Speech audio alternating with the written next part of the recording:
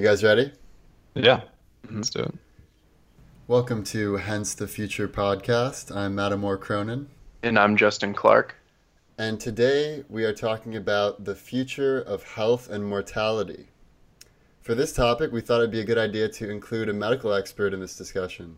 So I'd like to introduce the first ever guest on Hence the Future podcast, Martin Mullen. Dr. Martin Mullen is a physician and eye surgeon. He is currently doing his residency in ophthalmology at the University of Texas. He's also a very good friend and cousin of mine. We have traveled to many parts of the world together, most recently in Fiji. And he's my go-to person whenever I have a question on medicine or health or anything related to those topics. And because he has just recently graduated medical school and become a doctor, he has the additional advantage of being taught the most recent up-to-date medical knowledge. Martin, it's a pleasure to have you on the podcast.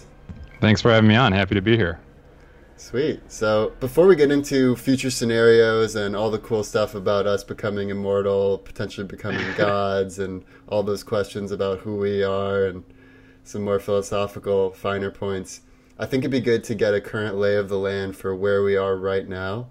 So we hear a lot about futurist medical technologies like robotic surgeries, AI doctors diagnosing patients like with Watson, personalized cancer treatments based on someone's DNA, and any other sort of bleeding edge medical technologies. So I want to ask you, in your current work, how real are these futuristic technologies? Are they being used every day? Is it still pretty new? Give us your insights.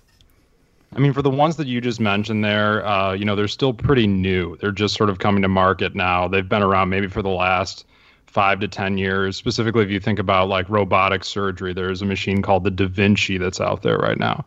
And it's mostly used for surgeries like in the abdomen, abdominal surgeries. I know urology uses it very commonly. And basically, it's like, there are several like arms of this robot that are going in and operating through really small incisions so that they can do it through a video screen. And the surgeon is actually like in a corner of the room, not next to the patient, operating almost like a video game. A lot of these things are kind of like a video game. So, the advantage, as people say, is that, your smaller incisions, quicker healing time, things like that, less sort of collateral damage when you go in for surgery. And how come it's specifically for the abdominal versus like ophthalmology or some other procedure? Yeah, I mean, they are sort of starting to introduce this more into other fields as well, but this is kind of the first one. I think mostly because it's kind of a bigger area to operate in, So some of like the finer skills in some of like microsurgery fields, like ophthalmology, where we operate on the eye, is really a microsurgery field. And I don't think there are any robots out there yet that can really match the dexterity of the human hand, that can really like make very subtle differences with your fingers, things like that. But in ophthalmology now, there is a machine called the LensX for cataract surgery, where part of the surgery is done through, I guess you could call it a robot, but it's really like an automated laser.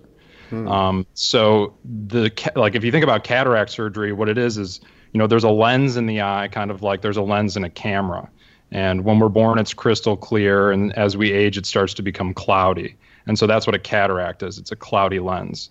So the surgery removes the lens and puts in an artificial lens, an implant in there.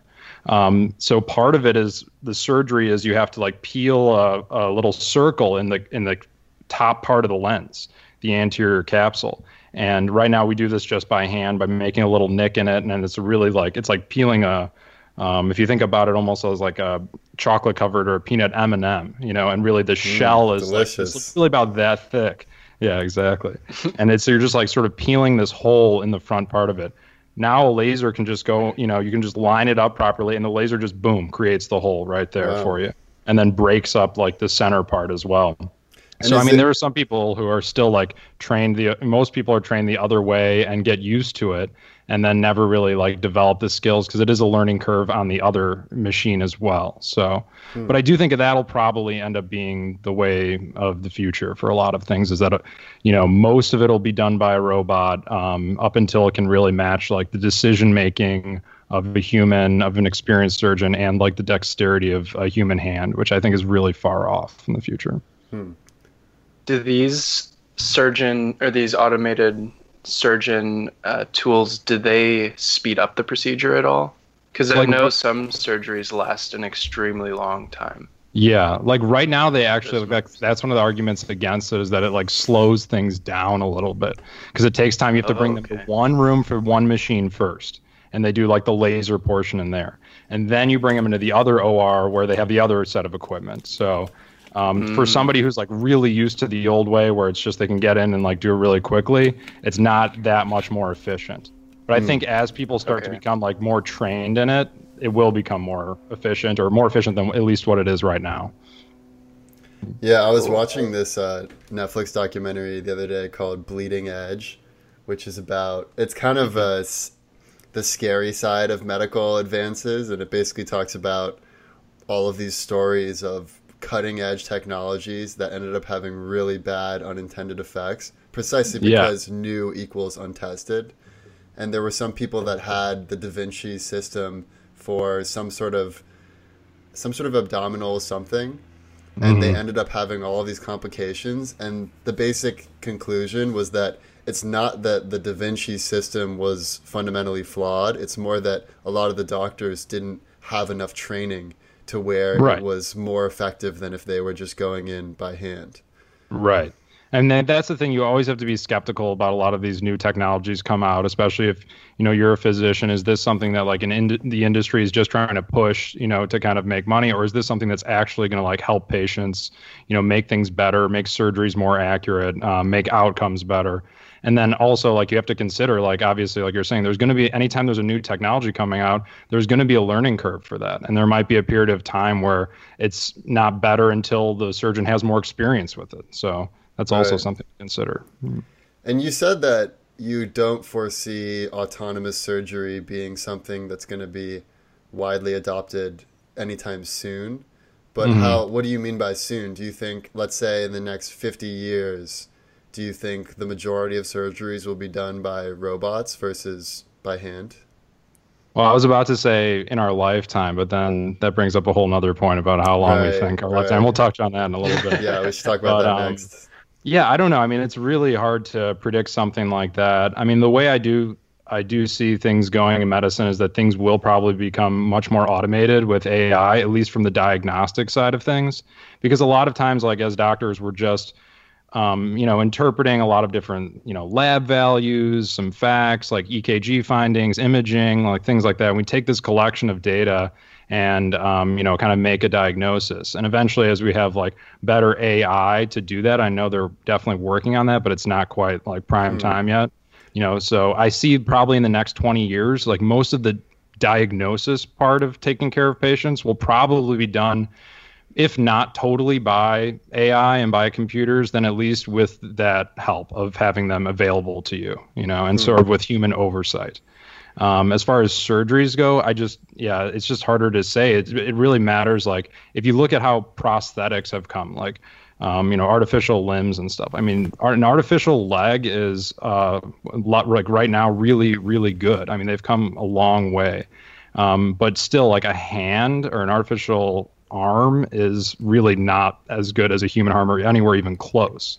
And that's really what you'd have to think about creating, is you'd have to be able to create a robotic arm or some kind of thing that can manipulate a really small instrument just as good as a human hand. And I think we're pretty far from being able to do something like that. It seems like a machine learning problem, doesn't it? Yeah. I mean, in a lot of ways, I think most of these diagnostic sort of, challenges that we face are really something that could be solved with machine learning. Because I think the first thing to change probably in the healthcare field is that, a lot of times we rely very heavily on imaging, CT scans, MRIs, things like that. And those are interpreted by humans, by radiologists. And they've been working for years, I mean, honestly, since the 80s on creating a computer-aided diagnostic system that can diagnose what the radiologist can read. And still, it's not nearly as good as like a seasoned radiologist right now. But you just got to think it's getting there, if we just give it more time. Because a lot of these things are pattern recognition, and if it's really something that, a human is interpreting based on their own experience and is able to, sort of program that into a computer, then the computer will arguably do a better job. But I think the problem is being able to articulate in code, like what it is you're looking for, But with machine learning, potentially you could upload like thousands, millions of images with each one with a diagnosis. And it's the computer itself that might be able to pick up on the patterns rather than you telling it what you should be looking for. Yeah. So And that's the way cool I thing. see it going, kind of. I mean, I wonder Go ahead. if there's enough sharing of information among medical establishments, because it Yeah. seems like it's pretty, they're all sort of operating in their own area and they might not be sharing enough information. Whereas it seems like for machine learning to be really effective, we should probably be aggregating all of the CAT scans, all of the MRIs, all of the different diagnostic information. Well, The I think the other problem with- issue is that, a lot of these, for as much high tech or as crazy as some of this robotic technology is that we have right now, and some of the really cool, interesting devices that we have in medicine, I mean, in a lot of ways, we're very behind the times in terms of tech too.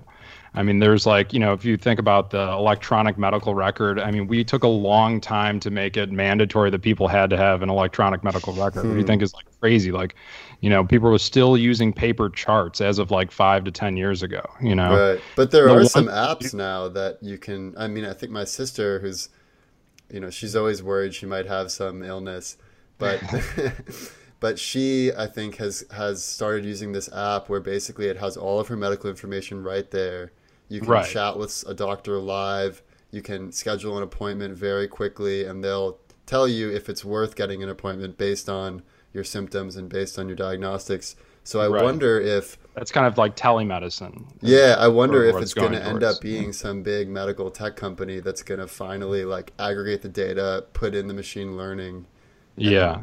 I mean, I wish like Google or Apple or one of these companies would just take the challenge on themselves, but I think they don't want to deal with like all the bureaucracy, the government, the regulations, so Well, they kind of Amazon steer is clear of starting a that. healthcare. Amazon is starting their own healthcare. They partnered with a couple of big insurance companies. Right. So it seems like they are kind of making that move. Yeah.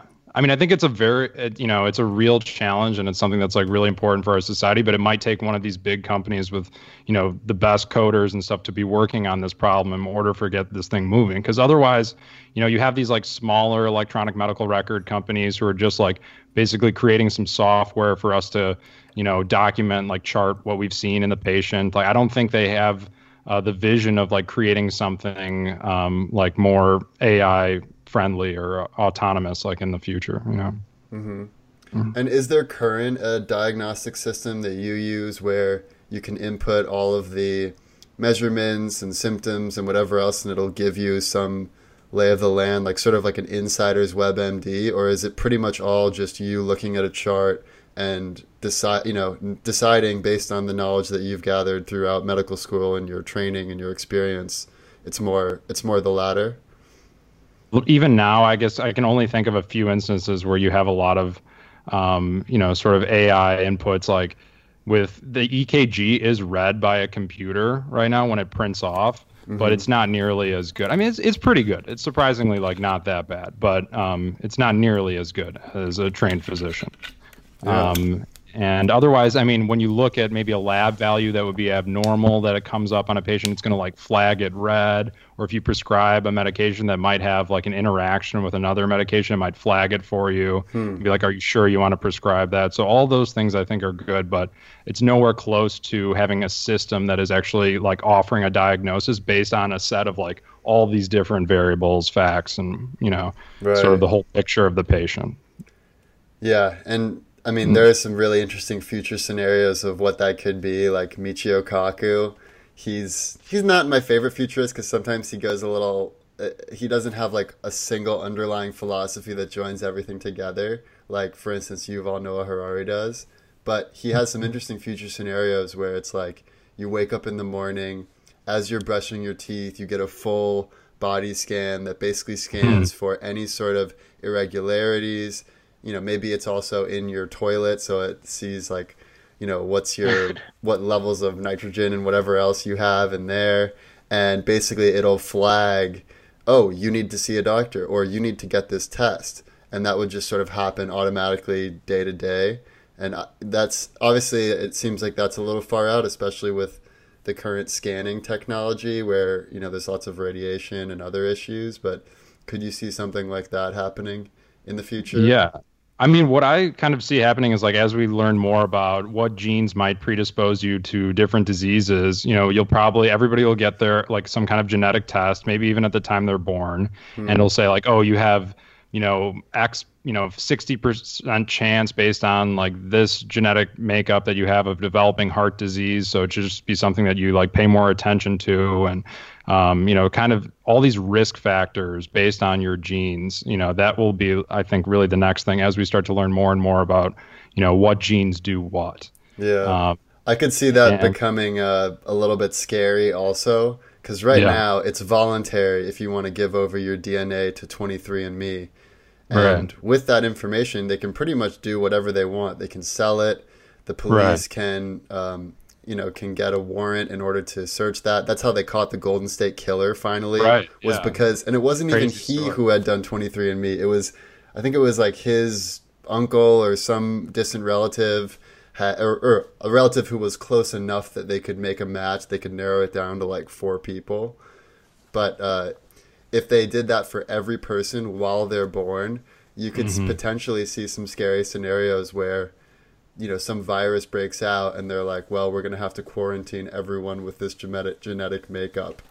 Right. Wow. Or like, these people are at risk for rebellion. We must keep a close eye on them. Right.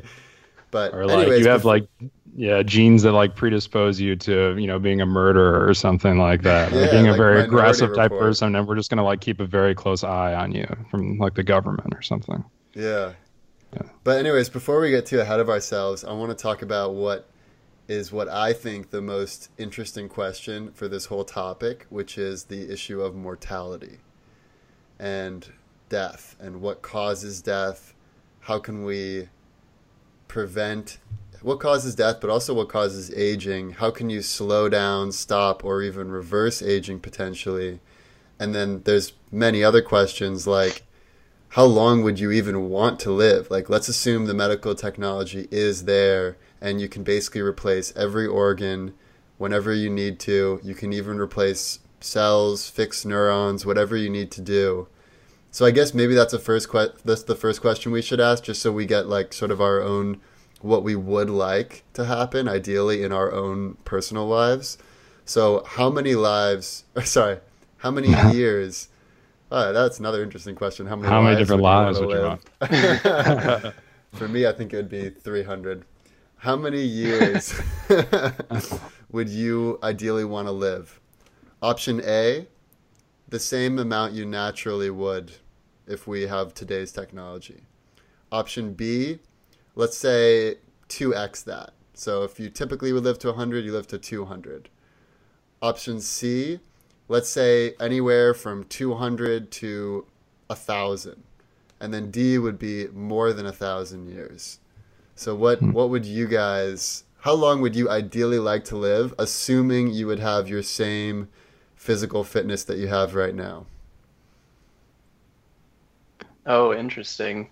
So I was going to say it depends. I mean, I don't want to be 200 years old and decrepit and can't do anything and I'm cold all the time, right.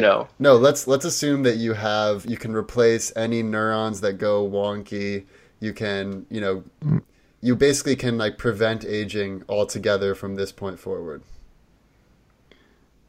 I mean, then I would want to live 1,000 years probably, If you could say that I'm going to have the same quality of life that I'm having now, exactly physical as Justin quality said. of life, you might, with all those memories, 1,000 years from now, you might be like a crazy person.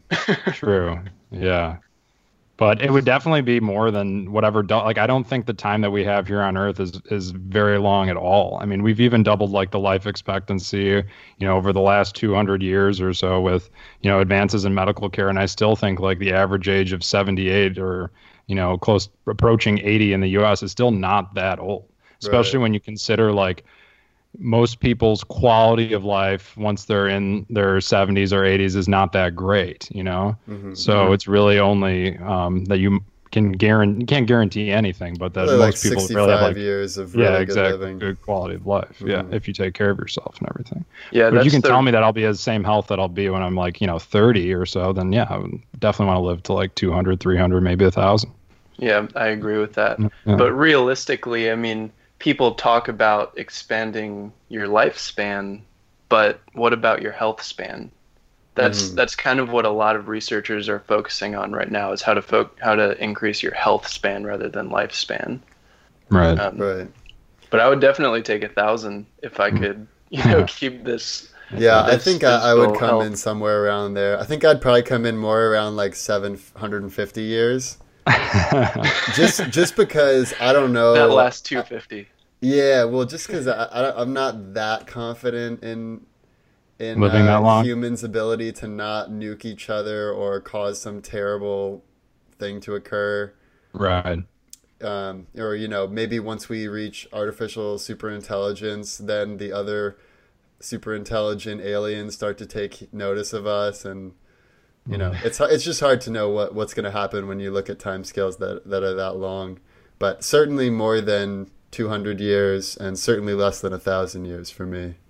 You got to think that people, if they could live to 1,000, they would have a much longer term view.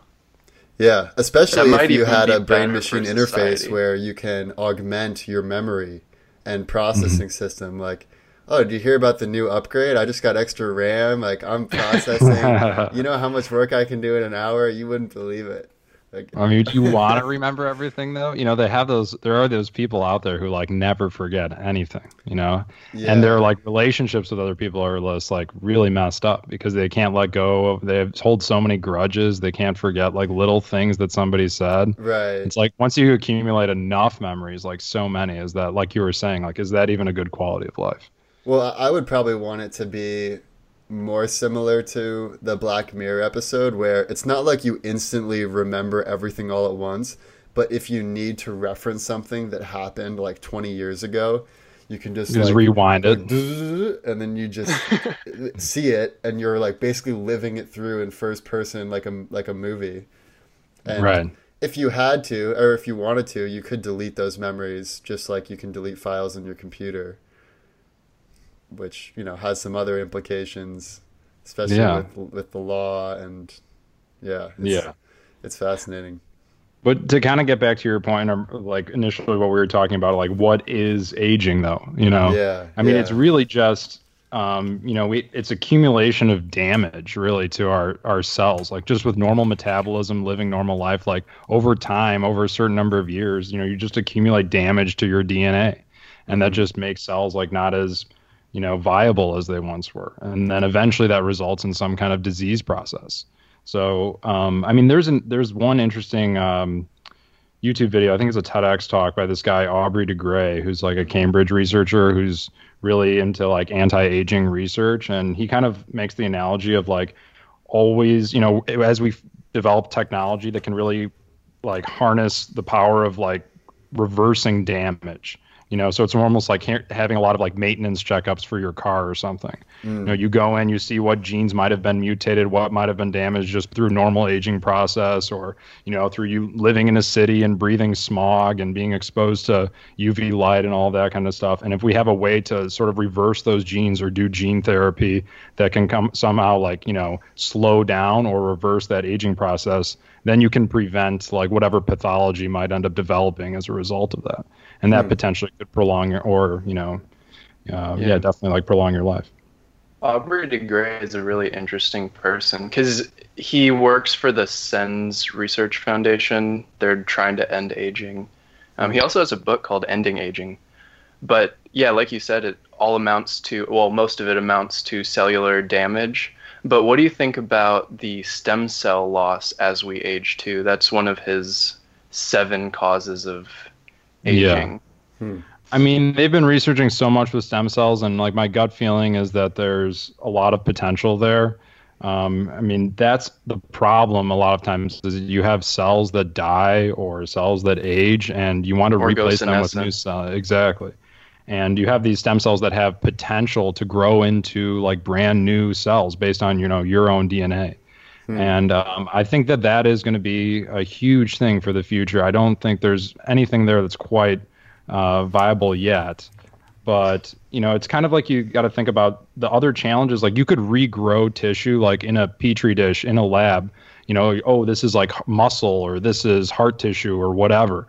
But how do you actually like introduce that back into the human and get it into the spot that you need it to be and have it make all the connections that you need it to make with the rest of the body? Like that's, I think, probably where the biggest challenge lies. Yeah. So like if you have like some nanotechnology, some nanobots. Yeah. That's why you have those people that are injecting young blood into themselves too, based on that Blood Boys study. Yeah, there's like that episode of Silicon Valley. Yeah. Wait, is there anything to that though? I've always wondered. Yeah, there's a mouse study where basically it's called parabiosis, where they have two mice and they basically stitch them together. The blood from the young mouse is being fed into the old mouse. Yikes. And vice versa. So it extends the older mouse's life, and it also made the younger mouse age faster because it was getting old blood. Yeah. And there was I was looking at that study just to see exactly what the takeaways were, and the conclusion was kind of about stem cells, because the young blood has a lot more stem cells. Well, it There's makes probably sense. like a bunch of different like growth factors or like nutrients that are in younger blood or something. Like, you know, I think probably a lot of that is kind of BS, you know, doing it right now. But I think, you know, they got to find out sort of like, well, what component of the blood is it that is actually helping somebody live longer? Maybe it's like antioxidants. Maybe it's, you know, maybe it's just that they are getting more oxygen or something. You know, it's like you have to look at exactly what is it that's prolonging the life. And it's probably not just going to be a fix like you're just stealing other people's blood or manufacturing synthetic blood. You know, It'll be more complicated than that. It does make sense, though, that you would need to combat entropy by taking something away from, energy away from one source and diverting that energy to another source. Yeah. Because it's like humans were only meant to live for 1.5 billion heartbeats.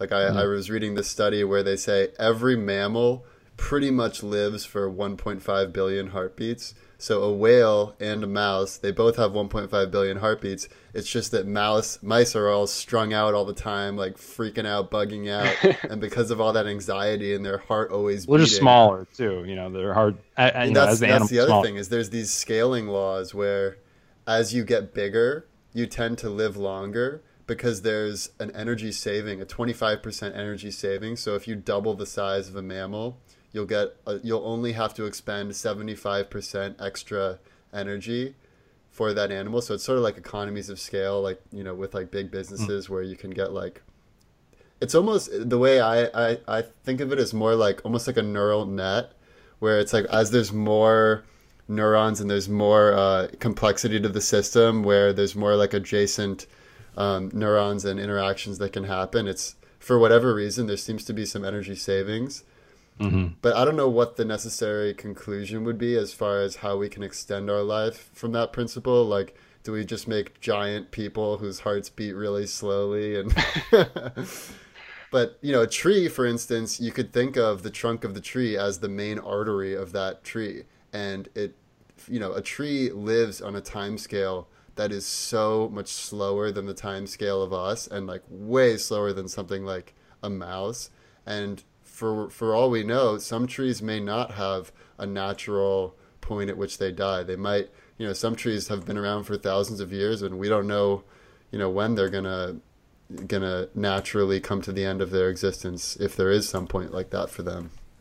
Yeah. The only studies that I'm aware of that have shown like the ability to prolong life in animal models have been situations where they've like starved the animal or given them very like just minimal food, just like the bare amount to survive.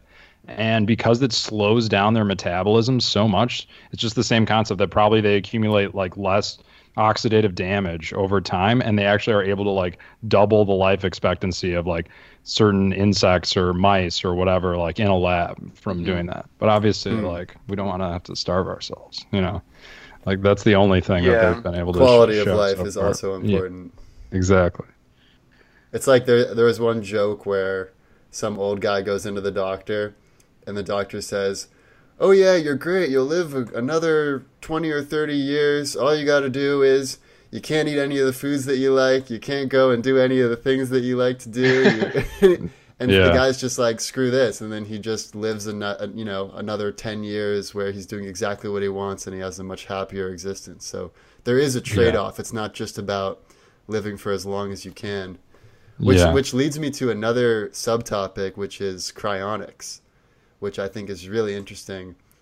Tim Urban of Wait But Why, he did a post about it a while ago. And people tend to think of cryonics as freezing rich dead people because they're not ready to accept the fact that they can no longer live.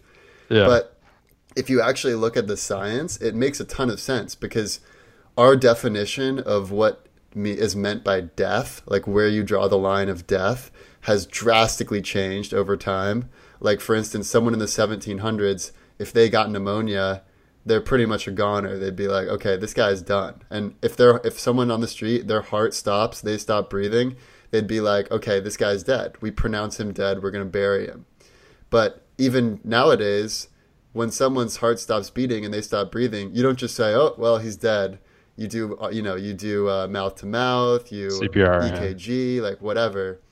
And you can imagine in the future that even what we pronounce as someone who's dead right now, which is 4 to 6 minutes of no oxygen going to the brain, that actually might not be a point of no return for maintaining your brain health. And they've actually been able to show that you can increase it to almost about an hour if you reintroduce warm blood and do some other sort of techniques. So the whole idea of cryonics is that they do not deal with dead people. They deal with people who are near death, and they don't actually freeze them. Instead, they basically, I forget the word for it, but they basically like turn it into glass.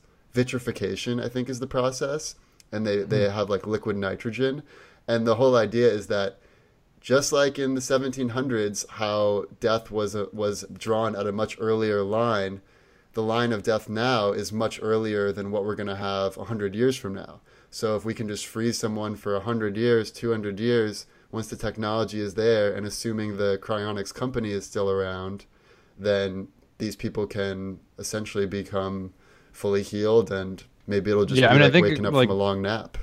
Yeah, I think what it really comes down to is, is there damage done to the neurons that is like reversible? Or, if you consider that your brain is then if you only go, a couple minutes without oxygen, and then those cells die, and if you can't somehow reverse them and get them working again, then that's like how I would, define death. So, maybe by cooling things down, you get less damage once like the tissue's reperfused or something like that. But as of right now, we don't have a way that, once those cells are dead, they're dead. There's no way of bringing those back. So I don't know. The thing, I'm a little skeptical about like cryonics or cryogenics, because at least my, basic understanding of it is that, let's say you do like freeze somebody. You're also damaging the tissue. Cells aren't really meant to be like lived that in temperatures that low. So, right. Once you like thaw them out or whatever, like that tissue's dead, Right. So, well, that's why it's not actually freezing.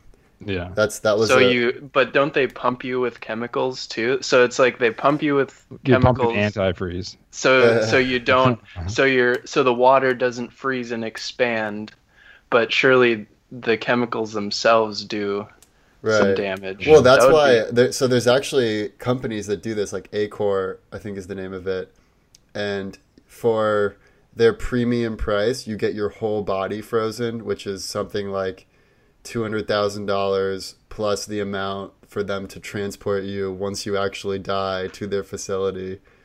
And also they make you have a life insurance policy, so you basically pay for it throughout your life up until you die. But the alternate option, if you want to get a little bit of a better deal with your cryonics, is you just get your brain frozen. And that's only like $80,000, which a lot of people could afford that if they save for it throughout the rest of their life. So it's not like so out of the park as far as what like I've always wondered, would it even be something that would be worth pursuing in your own personal life? Because it's kind of really more of a philosophical question than a scientific question of if you would even want to both have the option of waking up in the year 2200 and what that might be like, both as like a hit to your psyche, knowing everyone's dead, and also trying to adjust to this crazy new world. And it also could be like, you know, some people, especially if you're religious, you might, like, I know my mom would say, oh, well, you're not going to get to heaven if you do something like that. So it is more of a philosophical question. Would you guys ever consider, like, let's say you got a coupon and they said, you know what, because you're such a good data scientist, Justin, and because you're such a good ophthalmologist, Martin, we're going to have you be, we're going to comp your cryonics. Would you accept that? I mean, I'm not going to bank on it working, but if they're giving it to me for free, then why not? You know? Yeah. I mean, could they like reverse the freezing damage? Could they like, you know, somehow reconnect your brain to a body? I mean, that's all like so far off and, you know, hypothetical as to whether that would ever even be possible. But I don't know. There's probably no harm in freezing your brain and hoping. Yeah. Well, brain Yeah, freeze. I'd have to agree. But whenever you come back, is it even guaranteed that you're still you? Like, let's say a bunch of your brain cells die. Does some human that approximates what you used to be wake up, or is it actually... That's a really good question. I think as long as you have all those connections, like all the neuronal connections in your brain that have the same pattern, and you didn't have any like cell death, then that is essentially you. I mean, you are definitely like in a lot of ways tied to your body, but I think your general, like if you able to like, you know, take your brain out of your body and put it into somebody else's, I still think that's, you know, that would be you. Yeah. You know, so as long as you're able to maintain those connections. So if you're able to maintain, but if there was some cell death, then there might be some weird damage when you come out. Then it would just be like you had a stroke or something, you know? Yeah. That's probably what it would be like. Yeah, well, I was talking about this question with my friend Manny Rocha, he's a neuroscience researcher, and he thought the same sort of thing, that you pretty much are not only your brain, but you are your nervous system. So if you were to basically like pluck someone's brain out of their head and take also like the whole spine and all the nervous system and put that into like a cyborg body, that would be you in a cyborg body. It would very much be you. But what if you had like in a cyborg body, you know, you had none of your, you know, sort of other physiologic drives and impulses, like you never got hungry, you know, you're in other ways you're really robotic, then it's like, is that you though? You know, is that still you? Yeah, it's hard Would you to still say. have all the Well, would you have all the haptic, like would you be able to feel everything, you know, on your hands and your arms? Like I feel like that's a huge part of being a biological creature, is having all of your senses. Well, that's why Manny said it's not just the brain, it's your whole nervous system. But then my counter to that was, it seems like in the future we could also have artificial sensors. I mean, they're already trying to work on that for people who've lost limbs. So if you have your brain, but you have all of these artificial sensors, so it feels like you can feel your body, even if it's a cyborg body, through artificial sensors. It seems to me like you would still be you. But then if you go one step even further than that and you say, okay, well, is it actually your physical brain that makes you you? Or is it more the blueprint of all the connections of your brain and also the memories that you have? And if that's the case, couldn't you just basically take a 3D model of all of your connections and store all of the memories and basically transfer that into a full-on cyborg, like full-on robot? Would that still be you? I think so, if you consider that it's not just like the physical mapping of all those neuronal connections, but how they all behave, you know, how they interact. And if you could some way, you know, be able to quantify that and give it to a computer, then yeah, I think that kind of would be you. But you have to know like which connections fire at which time, given which like stimuli. Like if you see this, then your brain does this.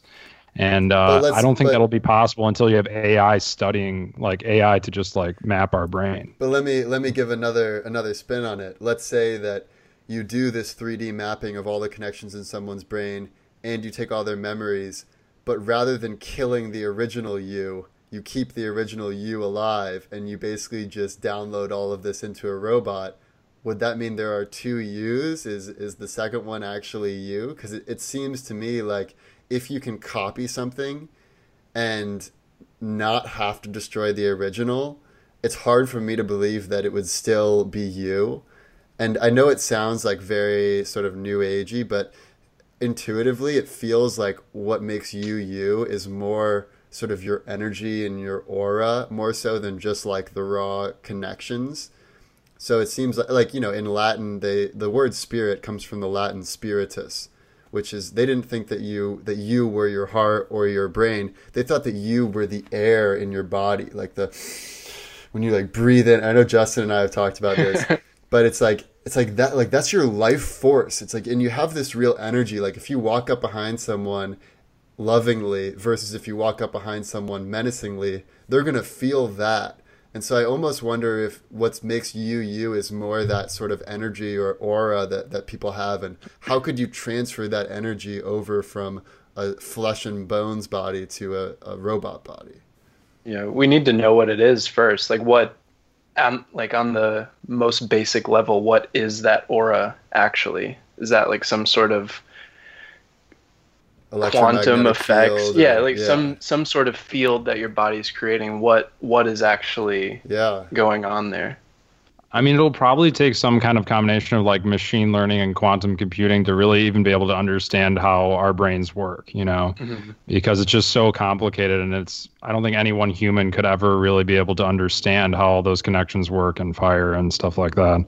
So, I mean, I think like, because quantum computing really is studying things down to the quantum level. Like, wow, how do these molecules really interact? How does this behavior happen? Because it's not just being programmed in ones and zeros, you know, it's giving you, you know, different situations based on the behavior of molecules. So like if you can, that would be the only way to be able to, you know, potentially copy some kind of data set that really is you or whatever. But kind of to go back to your question about, you know, let's say you copy yourself over into some other kind of like cyborg like thing, and then there's two of you sort of simultaneously, like, but both of you now from going forward from that point on are going to have like different life experiences, different things, and then that creates like different versions of you, almost like you in like a parallel universe, like the Garden of Forking Paths. It's where so if you're familiar with the book The Garden of Forking Paths by Jean-Louis Bourget, I think that's how you pronounce it, but basically the idea is that if you believe in the multiverse theory, and whether or not you believe in free will, it doesn't really matter, but every decision that is made in every organism, that creates essentially another parallel universe, like not necessarily parallel, but it creates another version. So whenever I'm thinking, okay, am I going to go take a sip of this tea or am I going to take a sip of my LaCroix, that will create two different universes, and you basically fork out from that central point. And so it seems like, and I was talking to actually Kip about this, that if you make a big jump that changes either the organism itself or its relationship to the environment, or the environment, because it really is all one giant organism environment, then you're fundamentally changing the identity of that being. And it is still connected in a way because it forks off from the original path, but it might not be what we would consider close enough to be who we are right now. And I wonder if a lot of these forking paths lead to the same sort of digital immortality. And like some of the paths, they might continue to lead to something more similar to what we have right now. But it seems like in the long run, a lot of them might fork over to digital immortality, and it might not exactly be us, especially like if you consider, if you live for thousands of years, and if you are able to basically be without a body if you need to, like imagine how different you would be, because you're not, like, you can't not describe any organism without also describing the environment. Like think of a frog. You try to describe the life of a frog without describing its environment, it's impossible. Like, how does a frog reproduce? It meets other frogs and they do hanky-panky.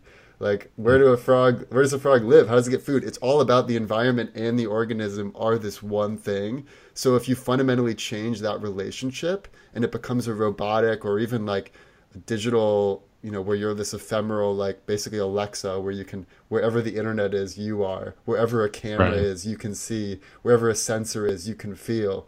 That would be fundamentally different than what it is to be a flesh and And you'd be bones. like a god. Yeah, you would be a god. Yeah. And you could choose to be in the form of a body, just like Zeus can take the form of a goose and have sex with whomever he so pleases. It would be similar in that you can take whatever forms if it's convenient to you. But I guess the real question for me is, would that organism be happy? Would it have the capacity for happiness that we have?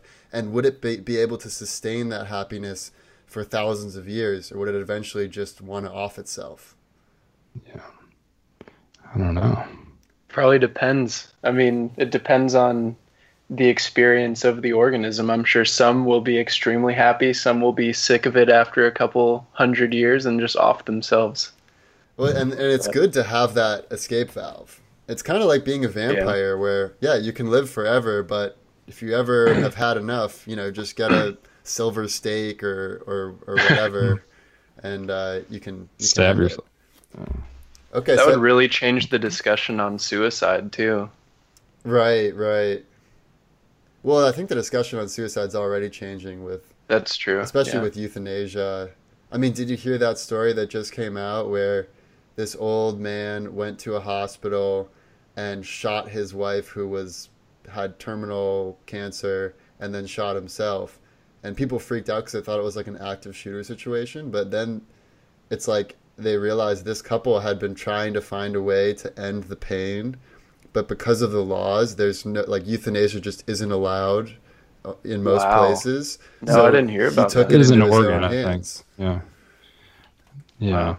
But anyways, I think now, we're about 45 minutes into it. I think we should talk about what we believe to be the worst case, the best case, and the most likely case for the future of health and mortality. So let's start with the worst case scenario because that's the most fun. What do you think, let's say in the next, I don't know, 100 years, or we could go longer, we could go 1,000 years. Let's say the long term, the next 100 to 1,000 years, what do we believe the worst possible case is for the future of health and mortality? So I think a lot of it is going to come down to like genetic engineering. And I think in the beginning, it'll be a really positive thing because you'll start curing people with diseases and disabilities. And, then almost it'll be like programming like designer babies. I think of the movie like Gattaca a lot of times Oh, I love as that. that is almost like a dystopian future that we could be headed towards, because it's like so reasonable that most people would be like, well, of course, if you give me the option to select for a gene like in my future child that will protect them from not getting cancer, like obviously I'm going to choose that. So there'll be a lot of really easy ones, and then it'll just become commonplace for a lot of people to do that for their kids.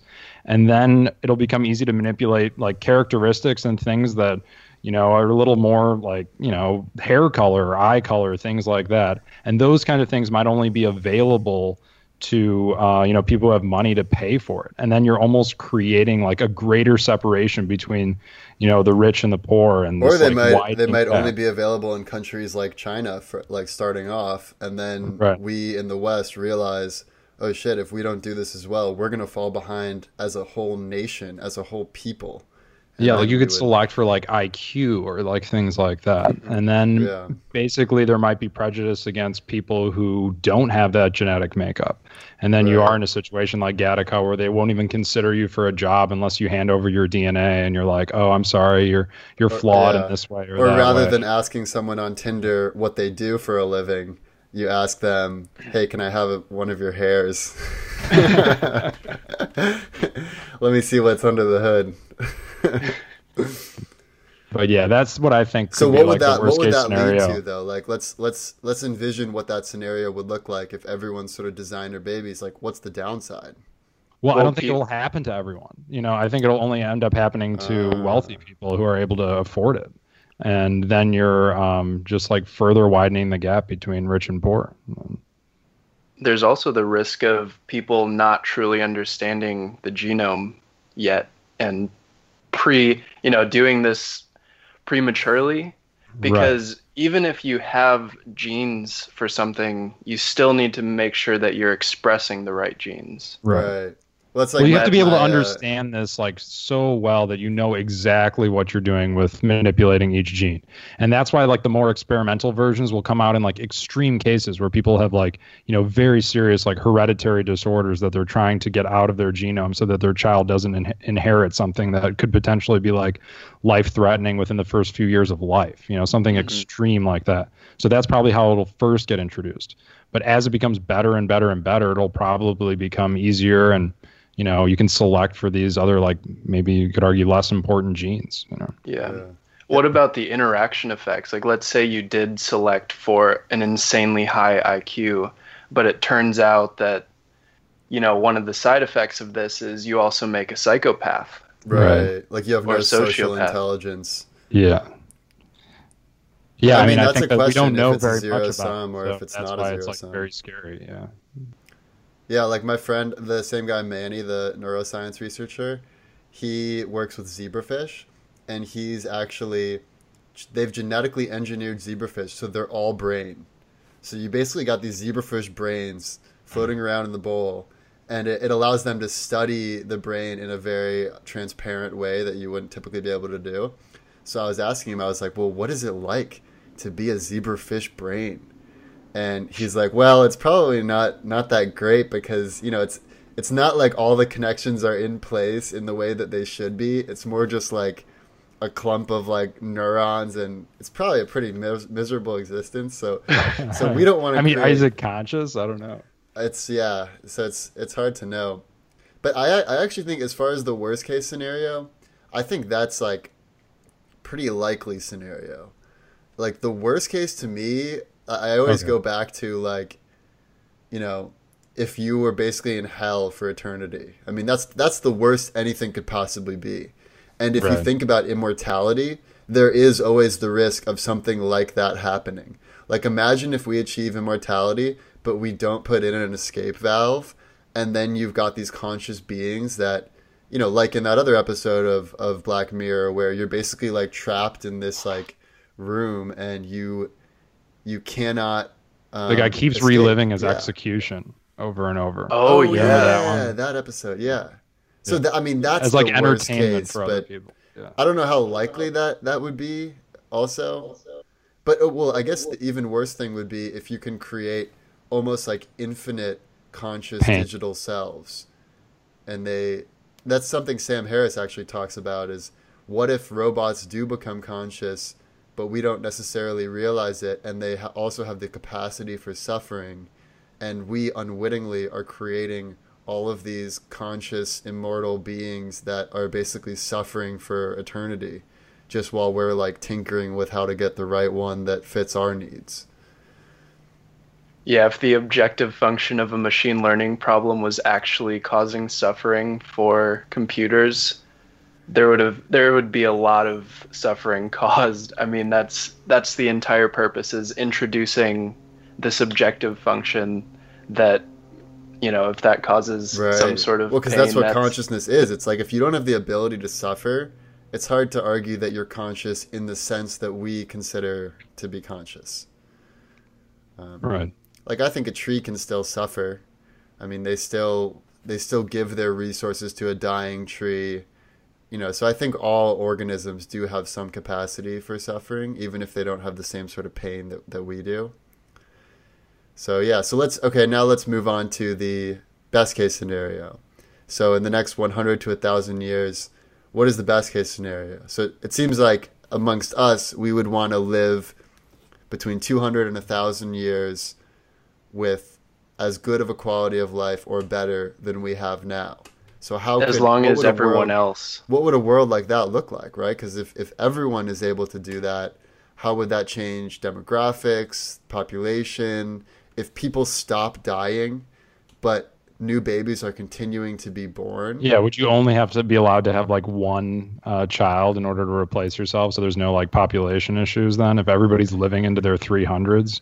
Yeah, but even if you consider that, then, your kid, when they're age 20 or whatever, they have a kid, and, you're all living for thousands of years. So if you imagine like the already the birth rate is far outnumbering the death rate. So if you eliminate the death rate altogether, it seems like we would explode almost like a virus across the cosmos.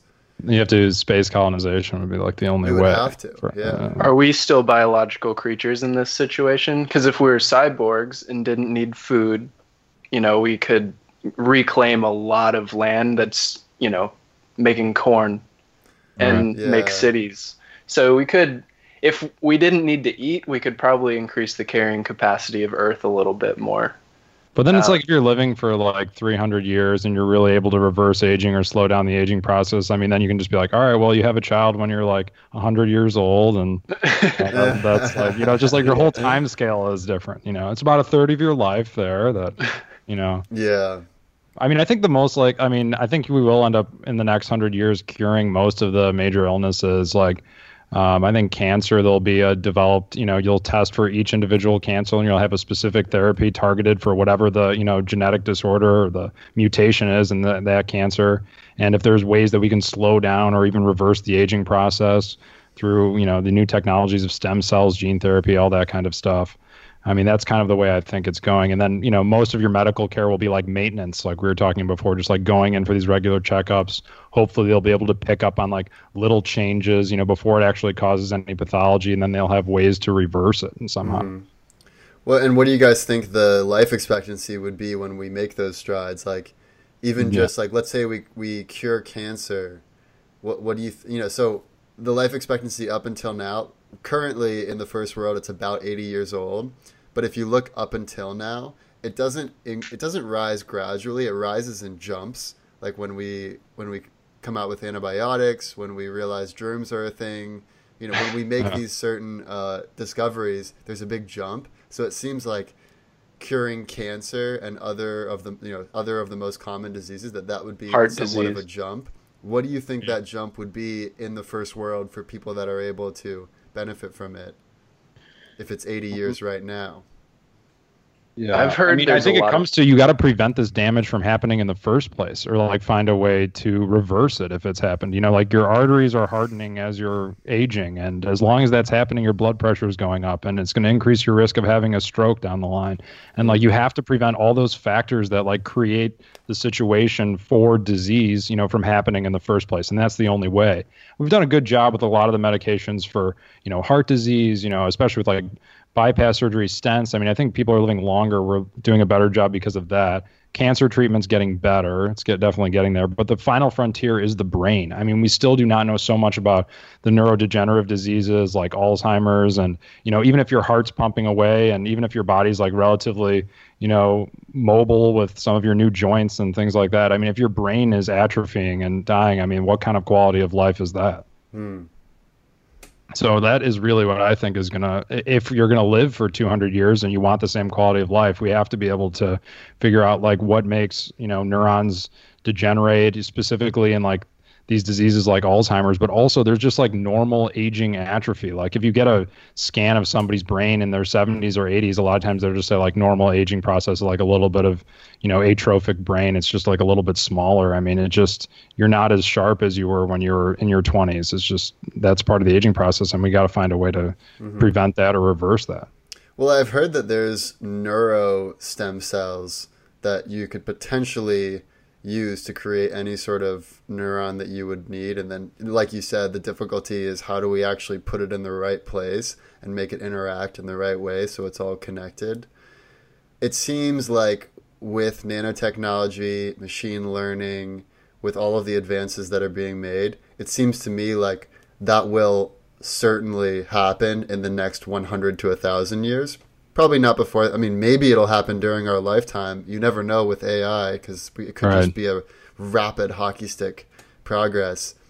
But I think it all rests on quantum computing, as we were discussing further. I mean, if you have that kind of power to compute that much data, then maybe they hit that point at somewhere in the next 10 to 20 years, then maybe the developments will just be like, a million times faster than it would have been otherwise. And we could see it happen in our lifetime. Because quantum computing takes into account how the universe actually works with probabilities, and I feel like it also takes into account the multiverse, and maybe we'll end up like having to sort of draw on energy from other Other parallel universe. Other parallel Like universe. we're like sucking out the life from like all of these poor people who took a sip of tea instead of a sip of LaCroix.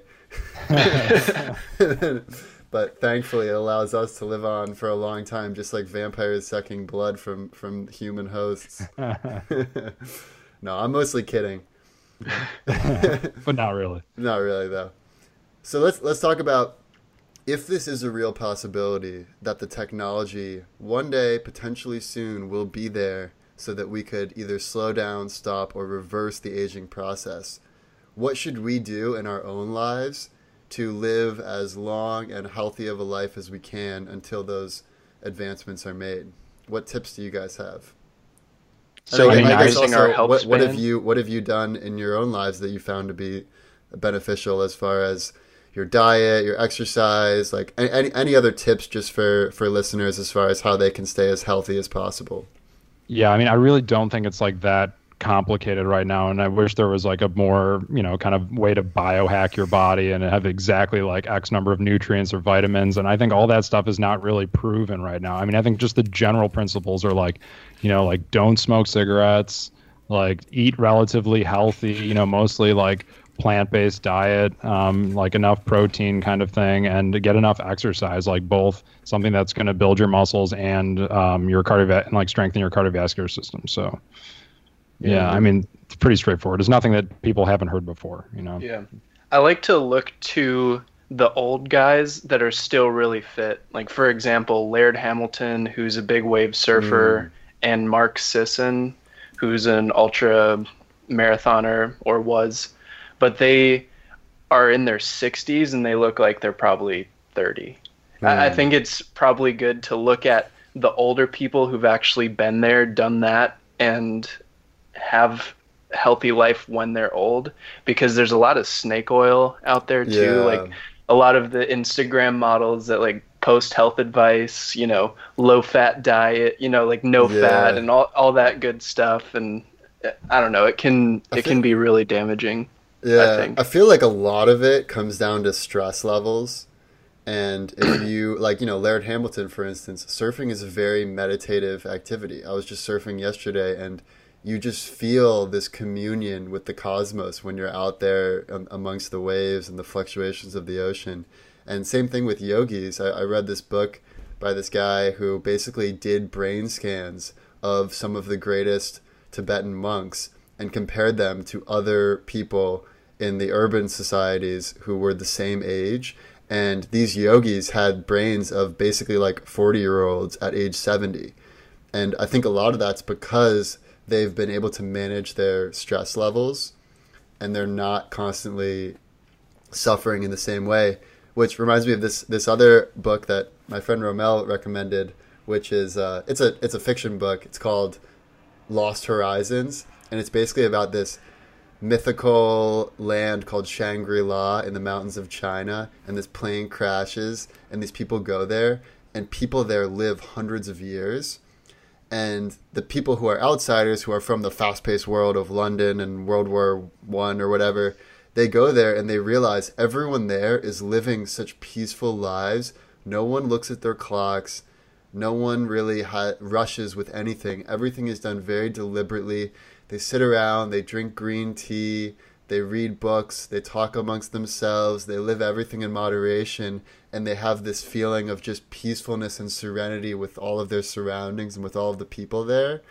And I think that's a good lesson for how everyone can live a longer life, is if just try to manage your stress. Like for me, like smoking weed helps me, and it's better than a lot of the prescriptions that I would otherwise take to manage my anxiety. Being with nature, like walking in the grass, being out in the ocean. I think that, getting your enough sunlight, but not too much sunlight. I think those are all like things that have been successful for humans for thousands of years, and we should stick to those practices and really try to like minimize our stress to live a longer life. Yeah. I agree. I mean, I think there are factors like, genetic factors that are out of your control maybe, and environmental factors that we don't really know. Like maybe, there's some kind of toxin in our water or something that we just haven't studied, and like all these other things. But then there are like another third of it is probably things that are under your control, like all the things that you mentioned, like reducing stress, taking the best kind of care of yourself, like eating right, exercising, like all those things are so important, you know. Yeah. And one of the big things recently has been sleep too. There's this researcher named Matthew Walker out of Berkeley, and he just wrote a book called Why We Sleep, but it basically outlines the entire. It gives us a lot of research into why that's probably the best anti-aging strategy you can have, besides picking your parents and grandparents so you get good genetics, which is the best anti-aging strategy. That's another thing that this is a little bit unrelated, but I read this other sleep study that basically studied people in Africa who live in very much the same way that we lived thousands of years ago, and they studied the sleep patterns of the tribal members. And what they found is that older people sleep much shorter amounts of time just naturally, which we kind of already knew. Especially grandmas tend to sleep the lowest amount.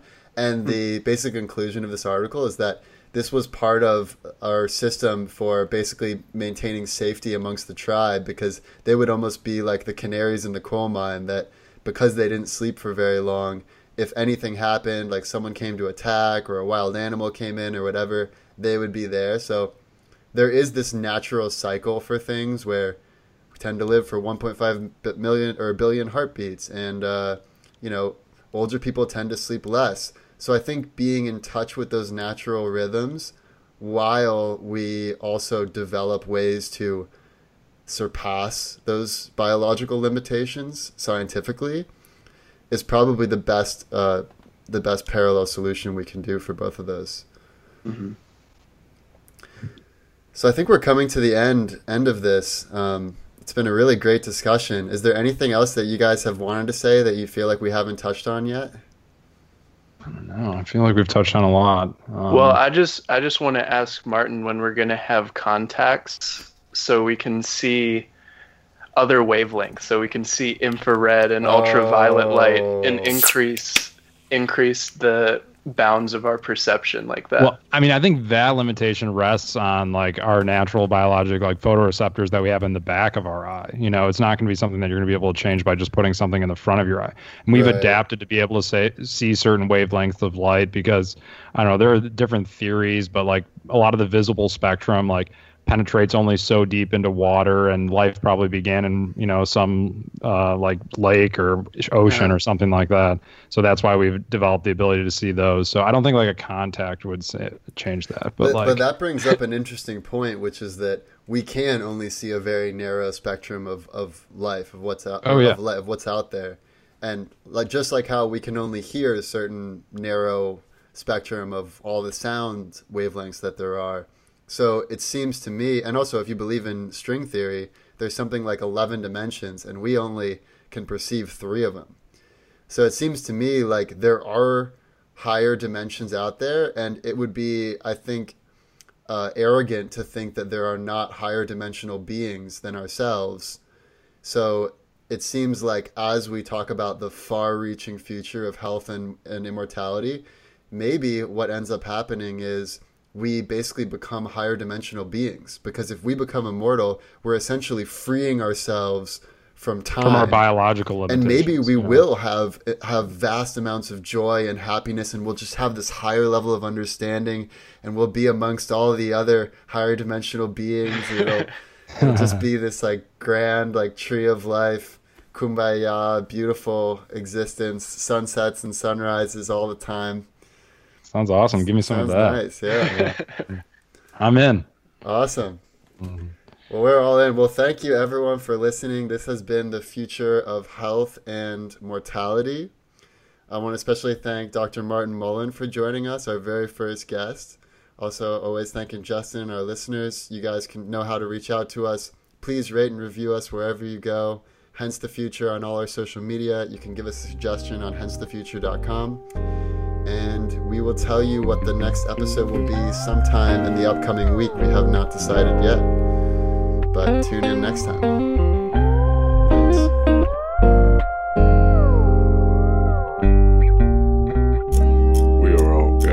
today to talk about three very important things. We're going to talk about what has happened, what is currently happening, and what will inevitably happen. The past, the present,